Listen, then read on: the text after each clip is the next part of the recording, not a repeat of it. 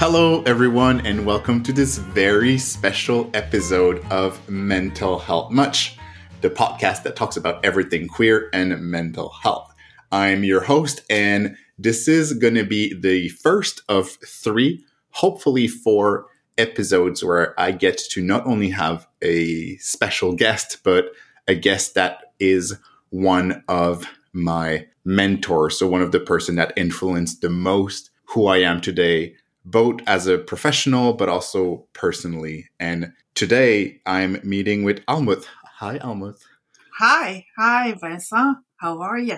I'm really good. I am really excited to have you on this podcast today.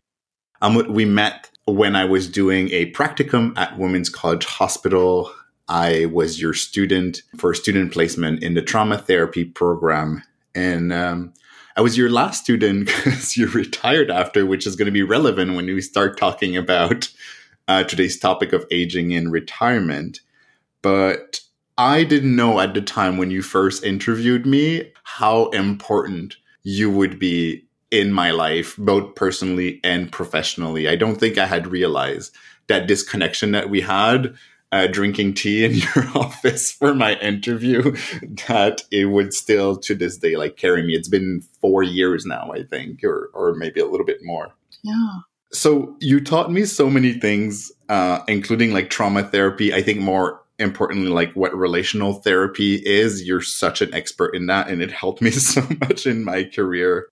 And one of the key thing also you taught me is each time you're lost with a client, Vincent, you said those words, remember that at the basis of your job, it's to be curious and interested. And that's what we do as therapists. And this is helping me like on a weekly basis still to this day. And another thing that really struck out to me that you taught me is that the only way out of pain is through it. So these are like the four kind of like nuggets of information that I very cherish from our relationships. That's so wonderful to hear, Vincent, because I wouldn't know.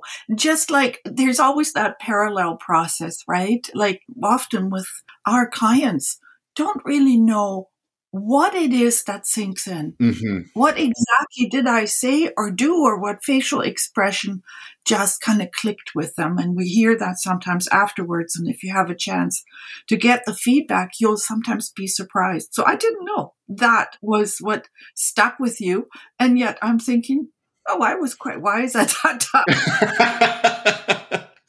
You are still quite wise, yeah. But yeah, these things are really like sticking to me. Like the last one, like the only way out of pain is through it, is something you taught me, and it's so useful in my practice and in my personal life, I'm not going to lie. Yeah.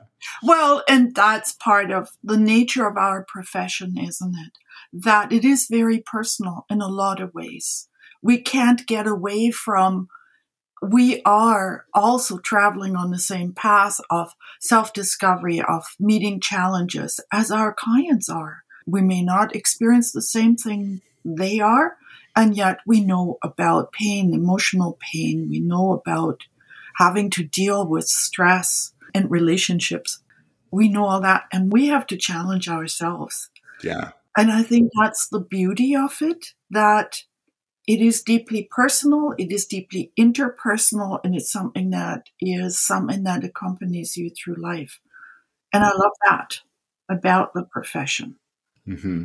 Yeah, I think like one thing about relational therapy that you taught me is also, I think this desire for everyone to love you or to like you is something that a lot of humans have. And as a therapist, obviously I wanted all of my clients to love me and to like me. And then you made me realize, well, if there is a conflict, use it, because whatever's happening in a therapeutic room, you can use as a therapeutic tool. And that really helped me realize that I'm not the focus of therapy. The client is the focus of therapy. And when there's a conflict, we can use it. And sometimes they're not big conflict, but it's not about me. It's about our relationship, and it's about them. Yeah. That was really useful. Right. And that's also how our relationship with our client often brings forth their dilemmas, their conflicts, their core conflicts in their lives that then get transferred to this relationship. So that, no, it isn't usually about you. Sometimes it is. If we've done something wrong, said something wrong, being offensive, being inattentive, well, we need to own it. And the modeling of, oh, I really missed that, or I didn't pay enough attention, or I didn't notice that. Thanks for pointing it out. And doing that repair, it's such a huge thing that you can do because you're modeling what they need and what they needed quite often. Yeah, absolutely. So that's the parallel also in supervising. Just from your introduction, you were also the first male student I had in the program that's mostly geared to women. That pretty much I have to own that with my kind of pushing and saying we have to also have men here, that kind of got opened up more. And so that was a wonderful experience. There's always a reciprocal process. Mm-hmm. That sort of when you talk about mentors, that growth that happens in a mentorship relationship goes both ways because I too learned. Absolutely. And that's why I'm calling this like mentorship. I had amazing professors and colleagues and everything, but you and then the other 3 people that I would like to have on my podcast, like Rick, Mireille, and Bastien, who have not managed to reach out to yet, you were more than that. You were like part of my growing, and I think it was that exchange. So I'm really happy to be able to use my podcast to sort of like take this picture in time of our relationship, and I really cherish that and cherish everything that you brought into my life. And I'm so happy that I get this channel to showcase it. Super. And introduce you to the world. So tell us more. Who are you? Let us know a little bit more about who you are. Oh God, there's so many aspects, as you know. I talk about parts of us. We all have parts. So who am I? First of all, I'm an older woman. I am still a very passionate therapist, passionate supervisor, mentor. Maybe that's a better word because supervisor has this hierarchical connotation that I don't like. Yeah, I'm passionate about what I do. I'm also, part of my hats is that I'm a mother of 2 kids who are now adults, and I am a partner to my common-law husband and a friend. My background is from Germany, so I have a psychology degree from Germany. And part of my experiences that I actually really value, that have given me a whole lot of information about also what others go through, is as an immigrant to Canada and having to reestablish myself with a foreign degree, even though Germany's pretty much the cradle of psychology and psychotherapy. Canadian authorities don't think so. Yeah, we could do a whole podcast about that. So that was a big struggle. And what I value is that in that struggle to establish myself here, I had a whole lot of experiences working in the women's shelter, running women's groups for self-esteem, and then starting a private practice and eventually landing at Women's College Hospital, which like those 20 years were very, very valuable to me. And so much more delving into trauma therapy, which linked with my experiences working with abused women and then later also abused men. Because you were part of the team that sort of like set the trauma therapy program at Women's College Hospital. Well, from the day treatment program, which called WRAP, Women Recovering from Abuse program, some monies came available and they decided to add on the trauma therapy program. And at that point, I came on the scene. So I've been co-creating that program, co-developing that program with an absolutely amazing team of colleagues that are continuing that legacy of this collaborative team effort.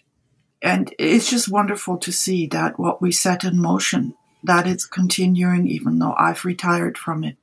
And it grown a lot. Like when I was there, it was several professionals going from nurses to psychologists, psychotherapists, psychiatrists. They were learners. I think there were like 5 or 6 of us who were learners at the same time. Art therapy, groups, individual. It was such a big program. I'm very impressed that you were there at the beginning of all of it, and it's helping so many people.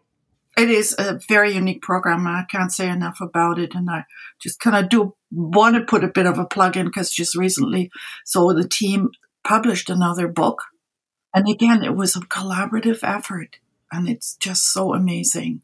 So yes, it's a really lovely, rewarding legacy to leave behind. And I think that kind of goes with the topic of how do I feel as an aging person, as somebody who's kind of, just past the 70s threshold and looking back. And I had to say like that, going to that book launch on Saturday, again, it reminded me, I thought, yes, together with others, I've left behind a legacy that is continuing, that's being picked up by younger colleagues with the same set of values. There may be some processes that have changed. There's a lot. Online therapy was unthinkable when we worked there. Mm-hmm. Now it's the norm. All of that it's exciting. And yet they kept those values. They've kept those basic processes, the basic philosophy, that commitment to trauma-informed care. It's amazing. And it's really rewarding to see it's continuing. I don't have to be any longer an active part of it, but it's there. Absolutely. So that's part of who I am. And there's probably a lot more to it, So this is a special mentor episode, and I wanted to ask you, did you have a mentor, Amleth? And if you did, what is maybe one thing that you've learned that you will always remember from that person? Well, I have to say I've had a lot of mentors. And as I said to you before, actually I have to credit my parents. So both my parents were doctors. My mother was a psychoanalyst. And one thing I think that I've really picked up from her is that whatever happens in the therapy context has meaning. It tells you something about the client that you're with. That's definitely something I've learned. And somehow, even though she was a Freudian, that kind of relational perspective, I think, was inherent in there, even if she didn't see it that way. Mm-hmm. Also, later years, we consulted with each other. Mostly I consulted with her, but sometimes she'd read articles in English and ask me, that doesn't make sense to me, or I don't understand this. And I remember one time where she read this long article and she says, I just can't make sense of it. Can you translate it for me? I read it and I said, don't bother. It's all bullshit. It's a lot of talk and he's not really getting to the point. So why are you not getting it? And that was a bit of an eye-opener for her. So it was mutual. And yeah, she's definitely one of my mentors. And then, of course, over the years, I had a lot of people who've influenced me. Mm-hmm. I thought it would be funny to ask the four of you, what is something you wish you had known when you were 18 years old? Oh, well, this is kind of like being 18 is a very precarious age. I'll tell you what I wish I had known. I wish I had known a little bit more about bipolar disorder and how it shows up. Mm-hmm. Because at 18, I committed to a husband and father of my children who had struggles with mental health that I didn't really know what to make of it. Yeah. You know what? Would you have acted differently if you knew it? I mean, those are pointless. It is what it is, and every experience gives you a chance to learn something. Yeah, it's almost a trick question, right? Because I'm thinking of myself at 18. Even if I could tell something to my 18-year-old self, I'm not sure that my 18-year-old self would have the tools needed to listen. Yeah. So today, we decided to talk about getting older and retiring. So without further ado, let's dive in to this topic.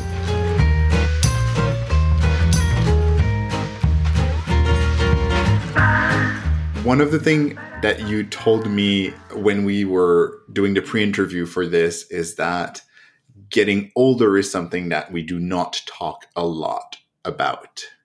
Yeah, I think our society, and maybe it's different for different cultural perspectives, because I can't speak about a perspective from an Indigenous or Black Canadian perspective. I don't know. I think there are differences in how we look at aging. The Western dominant perspective is one that we need to somehow hide the signs of aging, Mm-hmm. that there is some shame in it. There's shame in having wrinkles. There's shame in having gray hair. Anti-wrinkle cream. Just think about that. Why? Because I need to hide the age I am, or that, you're not supposed to ask me how old I am. That's not okay. We still have that. Why can we not own it and realize, we want to deny death, but we're going there. Mm-hmm. I hope not very soon. I'd like to have another 25 to 30 years. That would be nice. But, it's a reality of life. It's part of life. Do you think it has to do with fear of illness? Illness, maybe more weakness and death. Mm-hmm. Well, of course we're afraid of death. We don't want to see this unique person that I am, that I experience, this body, to fathom that that's just not going to be there, that you're just not going to be there. It's actually a pretty scary thing. So I understand that. And part of that, though, has to do with weakness, I think. Old and frail, those terms go together. Yeah, we lose some capacities as we age. Yeah. And of course, it's hard when we lose the capacities that make us enjoy life. No, nobody wants to be sick and frail. And yet, denying that there's still value to life also is sort of an ableist kind of perspective. Yeah. Like, how do we see somebody who lives with a disability, who has lost some capacities? Can't they enjoy life still? So that's sort of my philosophical background. And then I look at myself, of course. I'm curious. I'm amazed at this process. Wow, I just had this birthday. It's like, what does that mean, like being this age? How do I feel inside? I don't feel inside the same as I appear outside. I still feel the same person. That's something we hear quite regularly, like people aging and say, like, I don't recognize that old person in the mirror. Yeah. Well, recognize or kind of being a bit perplexed because from inside it feels differently. Mm-hmm.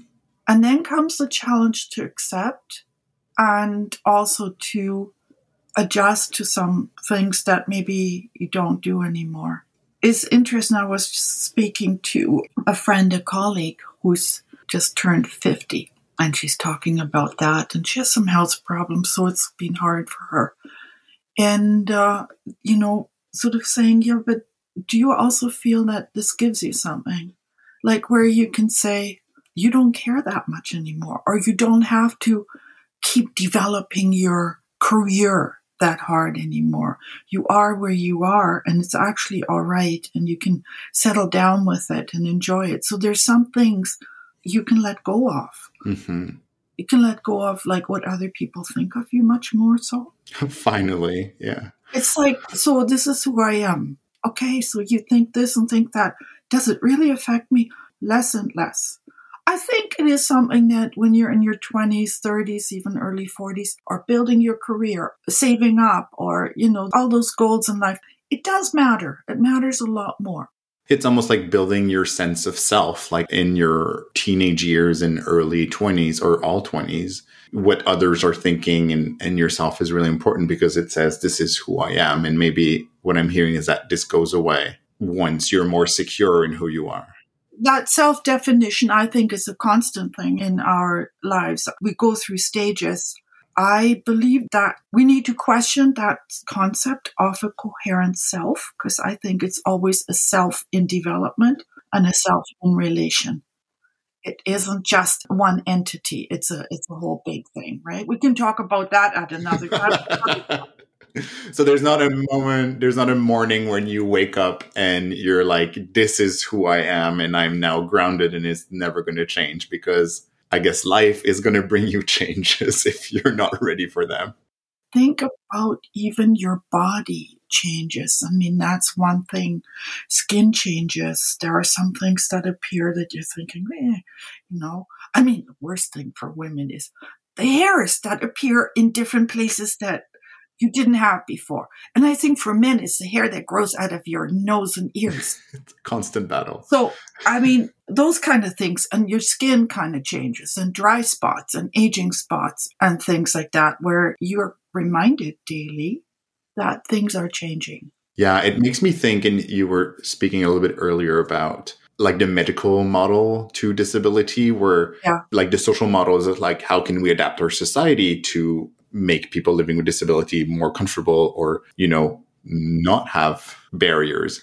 And then the medical model is more like, how can we take those disabilities away? How can we cure them? How can we remove them and make them invisible? And it seems like aging is one of those, I don't want to call aging a disability, but it's one of those things that despite all of the advancement of modern medicine, the body is still aging. And I think humans are not happy with that, because the medical model of disability has been the one prevailing for years, despite the great activism of so many people. Yes, exactly. I think we're on the same page here. That's what I'm thinking about, you know, making it something that's wrong rather than saying that's part of the natural process. And within that, what are your capacities? How can you keep or build your capacities? You know, mental as well as physical. And yeah, you can see amazing feats where somebody who's 100 years old runs a marathon. It's amazing. And they must have trained throughout their lives. And frankly, I have no ambition to run a marathon. I want to do it. I don't want to. That's another freedom. Like I think I've told you before that part of my perspective is to get away from this. It's a bad thing, and to say, okay, so in life, we always need to let go of something, and then we gain something else.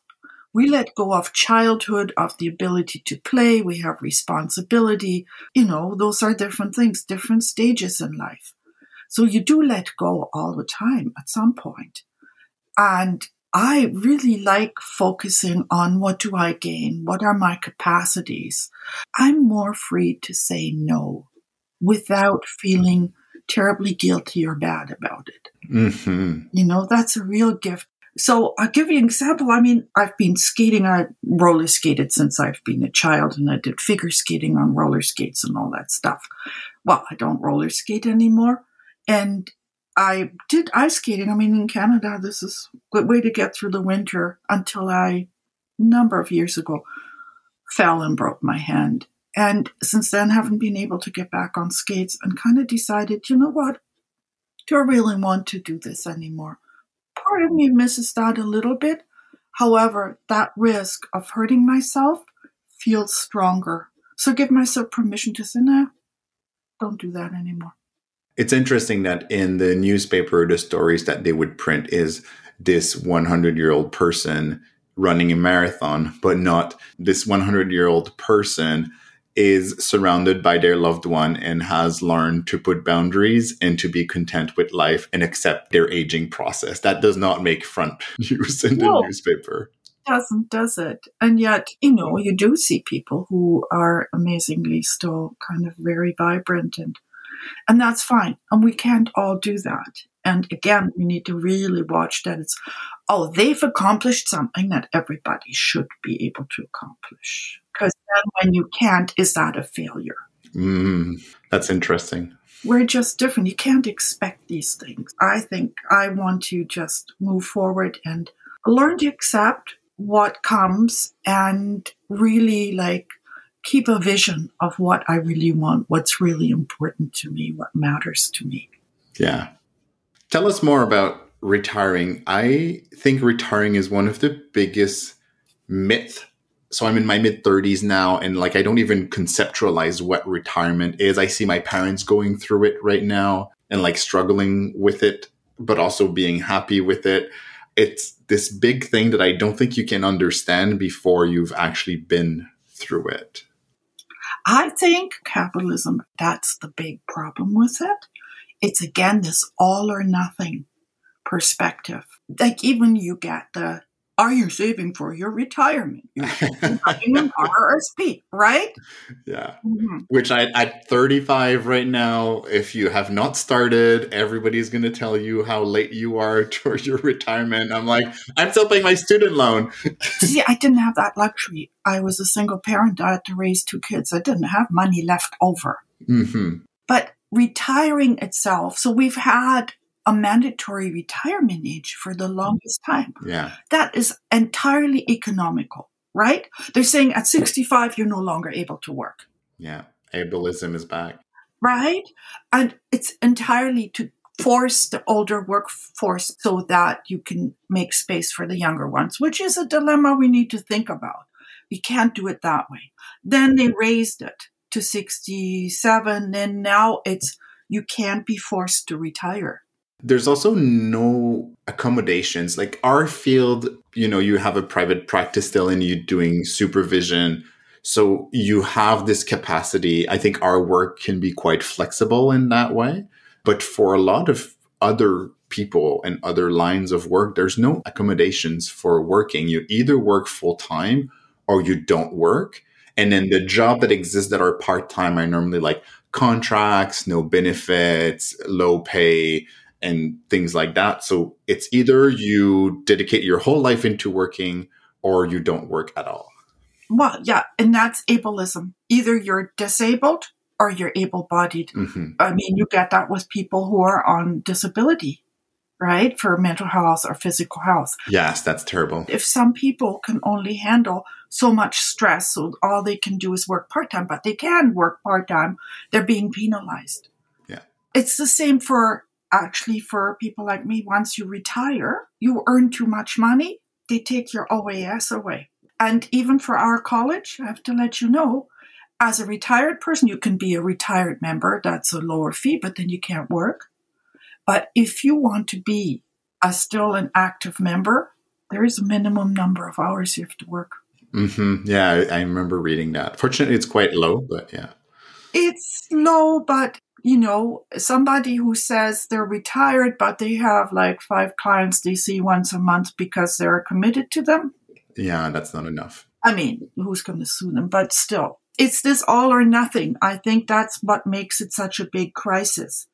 It is, in some ways, a crisis because it's a big decision in life. I mean, you work so hard to get to where you are. Like for me, being at the hospital, a senior member of the staff, somebody that was always called on. I mean, even I had psychiatrists come to my office and say, "Can I consult with you?" And which honors me, and I'd gladly do. And I'm thinking that doctors who can do that, they're great. Because we all sometimes need to consult. However, all of a sudden to say, okay, I've decided, I'm writing this letter saying I'm resigning from my position. Holy Moses, what did I just do? It's really scary. And I think I didn't let myself know that soon enough. I sort of engaged in, now I have time. It's like you're on this permanent vacation. You have time to do this, time to do that. And then reality kind of kicked in slowly. And I did have to fill my time in some ways. Yeah, what was the difference between what you thought it would be like? I mean, obviously there was a pandemic. Well, not the first year. Yeah. So it was December 2018. So I had a whole year before the pandemic hit us. Mm-hmm. So I traveled, but I kind of took up every opportunity I had to do something new that was exciting. I did private practice. That was fine. That was also exciting to kind of start that. And yeah, the big thing was traveling and doing a workshop in Argentina. Mm-hmm. And then that started me on learning Spanish. I learned Spanish. It was very exciting to take up the opportunity, the freedom to do what I envisioned, what I wanted to do, especially that first year in 2019. That was pretty good. But still, it didn't quite sink in. I was just excited about all this. And then I was thinking, my former colleagues and people I can have lunch with and visit with and stuff like that. And that was maybe true to some extent in 2019. But then 2020 and everything shut down. I'm thinking even like old colleagues, even without the pandemic happening, but when you leave a system and you're no longer in that daily, day-to-day forced on that floor, on the 7th floor of Women's College Hospital, like with those people, the relationship changes. It has to. It will never really be the same. It changed, yes. Yeah. There are different kind of friendships, and there are those daily contacts, and the part of a team, and those are deeply felt connections, and they are connections within a certain context. And there are some people I'm closer to, or I've been closer to, and others not so, and that's all part of what that's like. But yeah, losing touch with what's happening in their lives. So I have a few that I more closely stayed in touch with, and others who also retired. Yeah. And not retired because they were our age, but they had left and did their own thing. And so it takes more of an effort. It is different. You're out of that context. What about letting go of that program that you built and nourished for 20 years? How is that? That must be very difficult. It was actually because there were major changes coming as I was retiring.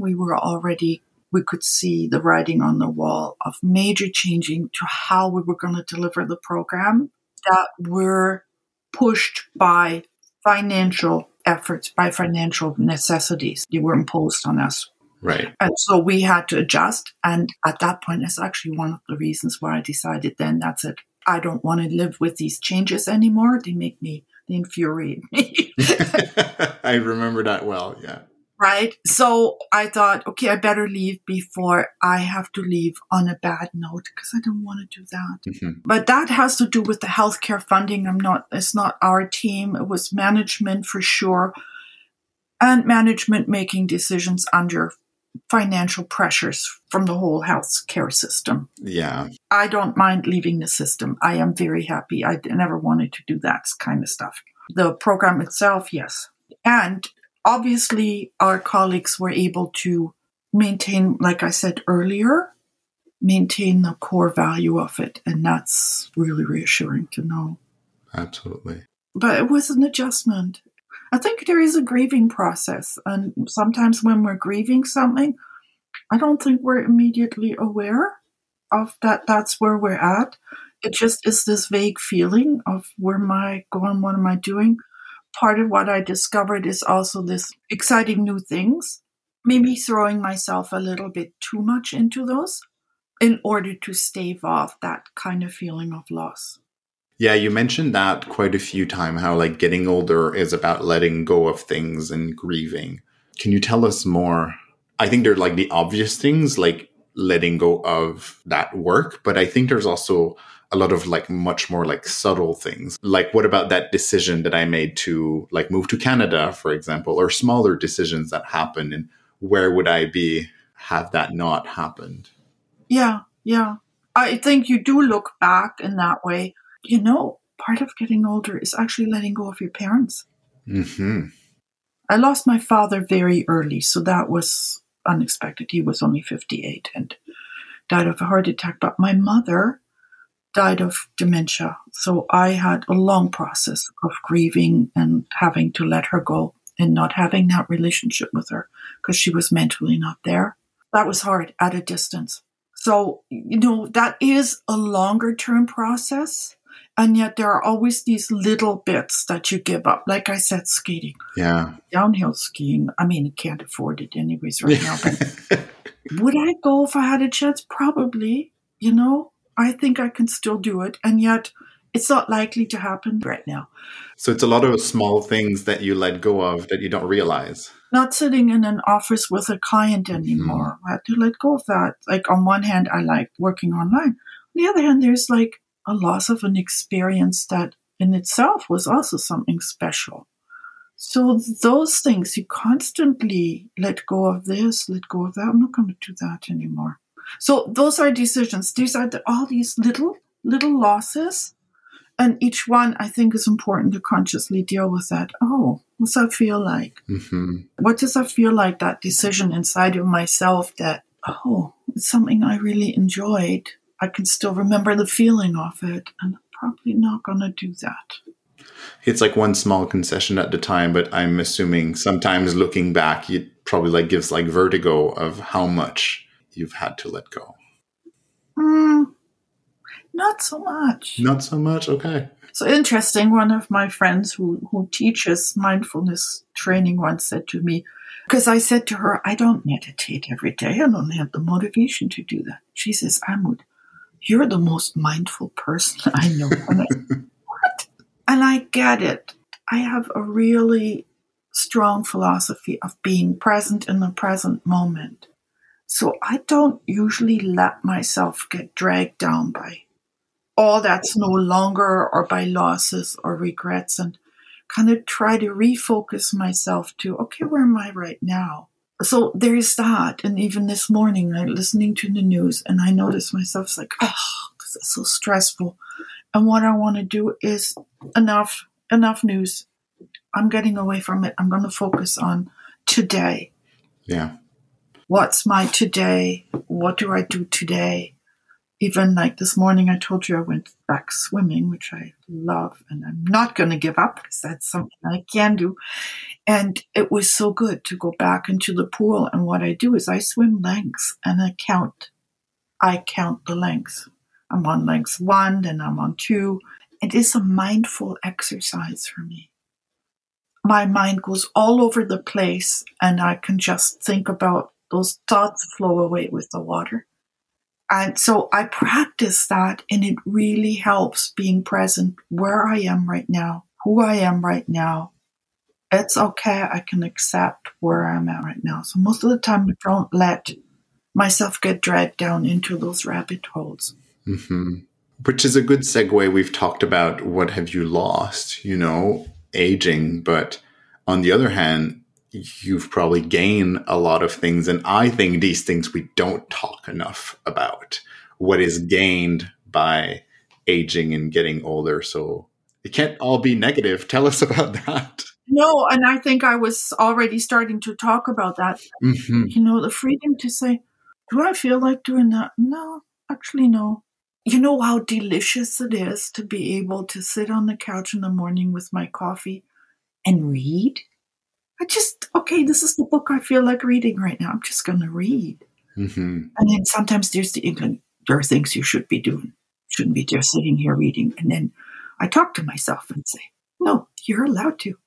That permission, the permission to be tired. I used to never take naps. I cannot nap. If I did have naps, I'd have a hard time waking up again. Like, I struggled with low blood pressure most of my life, and it was really hard to get myself back up again. So I would never do that. But now that I can sit in an afternoon, I have to look at, do I have clients or appointments, but I usually sit in the afternoon, have a cup of herbal tea, and read or even watch some TV.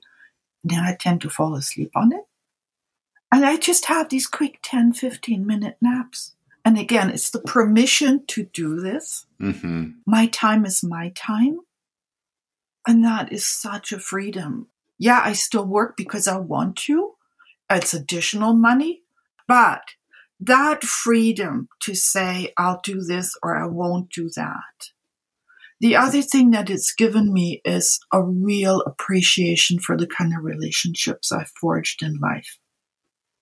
I have some very deep, long-term friendships, even beyond friendships, like chosen family. Mm-hmm. And I really value that even more so now. That's so important. I always thought my mother was kidding us. When we asked her what you want for your birthday, she was going, oh, I just want everybody around me. Come on, give us something that we can buy you. Right? And you know what? I get it now. Yeah, 100%. Yeah, I can buy myself stuff. I don't want stuff. But your presence, your attention, time together, so valuable. So that's a shift that I find really quite wonderful, like to be able to really, really appreciate those relationships. It's interesting because we talked about like ableism and capitalism and those two things that you've gained, like not only being tired, but like allowing yourself to rest. And those relationships are two things that I think it's changing. I think there's like a wave of people my age that are like pushing against the current, but it's not well viewed. I think downtown Toronto, you have to be tired, but you're certainly not allowed to like do something about it. And one thing I say a lot, and I'm proud of it, and it sounds lazy, but it's not. I keep saying to everyone, my goal in life is to work as little as possible. I'm a hard worker. You know me. I'm always have like too many projects to handle. I'm doing this podcast for free, but I want to work as little as possible. Obviously, it comes from a very privileged place where I have the chance to be that person and to do that, but it's not well viewed often, especially at my age. There's a whole category of people who's like, no, this is the moment where you have to like work as hard as you can so that you can buy your place and then do your retirement. And I'm like, no, I don't want to work all my life for that retirement. I want to live my life right now. And it's not well viewed. Yeah, well, listen, lessons in life. My father was 58, so he wasn't retired, and he died. Yeah, that's so young. All that working for his retirement wouldn't have done anything except that my mother got some of his pension. But yeah, you don't know. You don't know. Live now.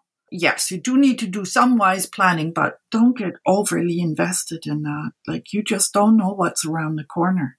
And in a positive way, I'm thinking, well, we don't know, so just be open to it. Something's going to come, and I do believe good things can happen. And I think that the relationships we forge are so valuable in life. Absolutely. One of the last point that I wanted to approach, it's that you do have this dual way of thinking about aging because you are aging yourself, but I'm assuming that all of your clientele and a lot of the people that you work with are also aging. And I was just curious, as a therapist, how do you see your clients like struggling or thriving with the aging and retirement process? Yeah, I think you know that trauma therapy is also a lot about kind of looking back in the past and coming to terms with what it's both given you and what it's taken away from you. That topic is there. Yeah. There's a lot of like this time that I've lost, like dealing with that trauma. And now like why did it take me so long to go seek therapy? And I've lost all those years to that trauma. Yes, especially people who are sort of 50 plus, 60, saying, oh, I'm still struggling with this. Why is it still? And there's that shame almost of not having overcome it. Yeah. Yeah, we deal with that. My clients are quite varied in age. I mean, I have, especially when it comes to couples therapy, some younger couples, some younger people, anywhere from the 30s into 70s. Then it's not just even age, but people with health problems, with pretty severe health problems. So I have several who have like autoimmune disorders that they need to manage. They need to manage the stress level. So that parallels a lot of that, whether it's aging or whether it's just that your body has a reaction, you have arthritis or chronic pain. I think that perspective that I've taken can help a bit in terms of accepting what you can't change and saying, okay, how can you minimize the pain? Or how can, in spite of the pain, how can you give into that? And then how can you find the moments when it's better and what can you do with that? Even I've got one client who's both struggling with aging and minimal capacity, chronic fatigue, and now cancer diagnosis, and just accompanying her through that, talking, listening, being there. Yeah. Again, that relational approach is so important. I'm here. I'm not going to fix it for you. I can't make that go away. How can we make your life a little bit more bearable, a little bit more fun? Can you find moments of joy? And that's big in demystifying what we do as therapists. Like, we keep having to fight against the idea like we're here to fix people, and we're not. Sometimes it's just about the relationships. As you know, like one of the other thing you taught me is, Vincent, sometimes you're the only stable person in someone's life, and that is worth a lot. And my younger therapeutic self, my younger therapist self really wanted to fix people and make their life better in a way that I understood life to be better. But again, that was so ableist. That was so white-centered. That was my ideology of what is better, and that's not what I'm here to bring to clients.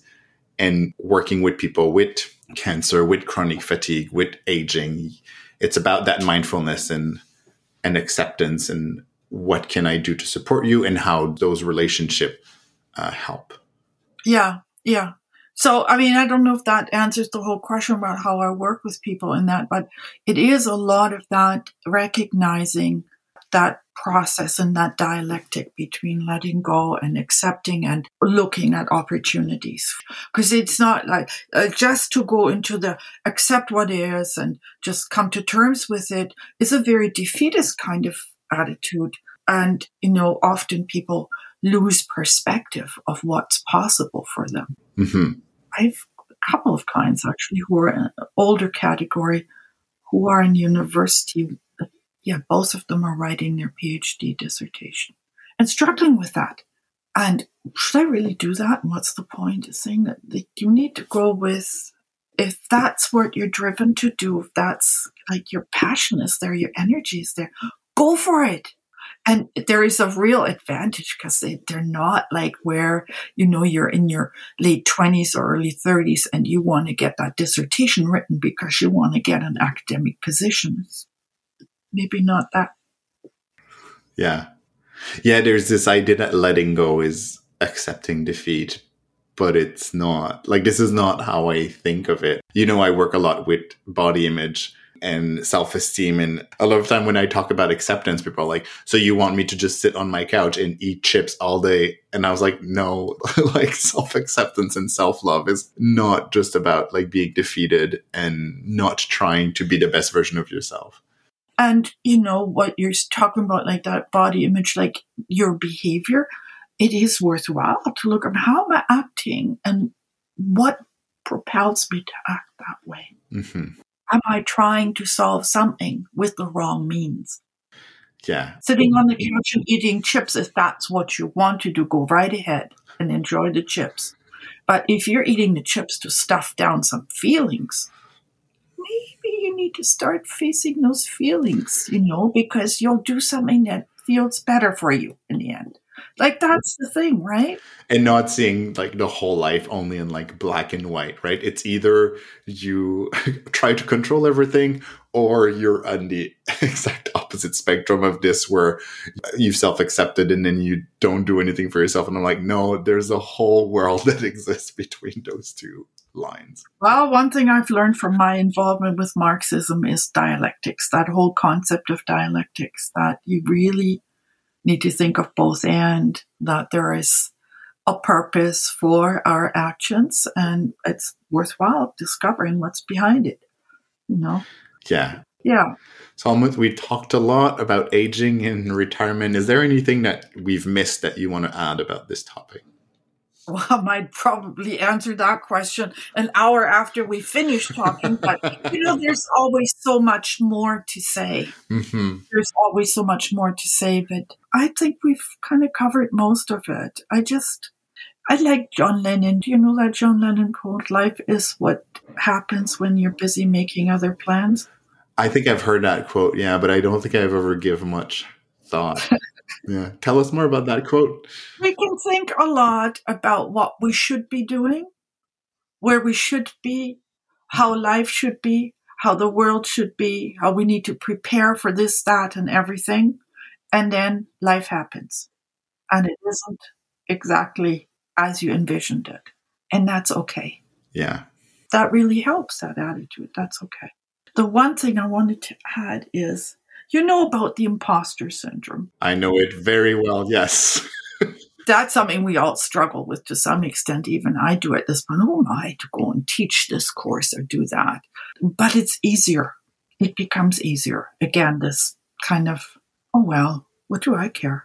And I look at other people and I'm a little bit more judgmental, I guess, in that way, saying, people write books and they invent this new therapy method and it's all brand new and they call it this and they call it that.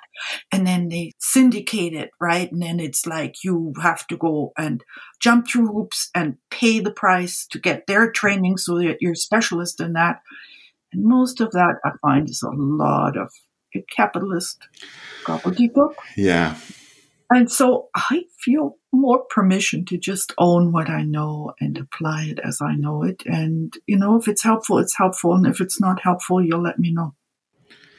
Yeah, definitely. It's interesting how money comes into the realm of the work that we're doing, because obviously we're doing it because we care and because we have that passion, but also we need to pay rent. And value our work. Yeah. Also, especially if we're coming from, as women, I have to say, our work's always undervalued, has been. We still don't get paid the same as men in general. I think for anybody who is belongs to a grouping that traditionally has been discriminated against will feel that, Yeah. So what are we saying when we're saying, no, we don't need to get paid for what? We've struggled to learn what we struggle every day that we do our work to do it better because it's very personal. Yeah, we deserve to get paid for that. Yeah. Yeah, I think so too. Yeah. Well, Amut, thank you so much for recording with me and coming on my podcast. You've been one of the person that I told first when I was starting this over a year ago, and I'm glad we finally made a moment to record your episode. Yeah. Okay. Well, all the best with this. This is really exciting to do. I've been promoting your podcast everywhere, and I'll continue to do so. Thanks for doing this.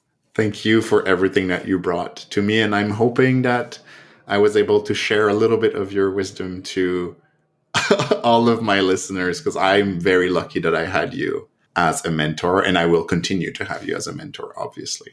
Yeah, and that's a mutual feeling. Okay, Vincent. Thank you. For everyone who's listening, thank you to you too. Do not hesitate to give us a rating or a comment and to subscribe to this podcast. If you want to stay in contact with me, you follow the Mental Health Much Instagram account. Until the next episode, please keep talking about mental health to everyone as much as you can. And keep safe.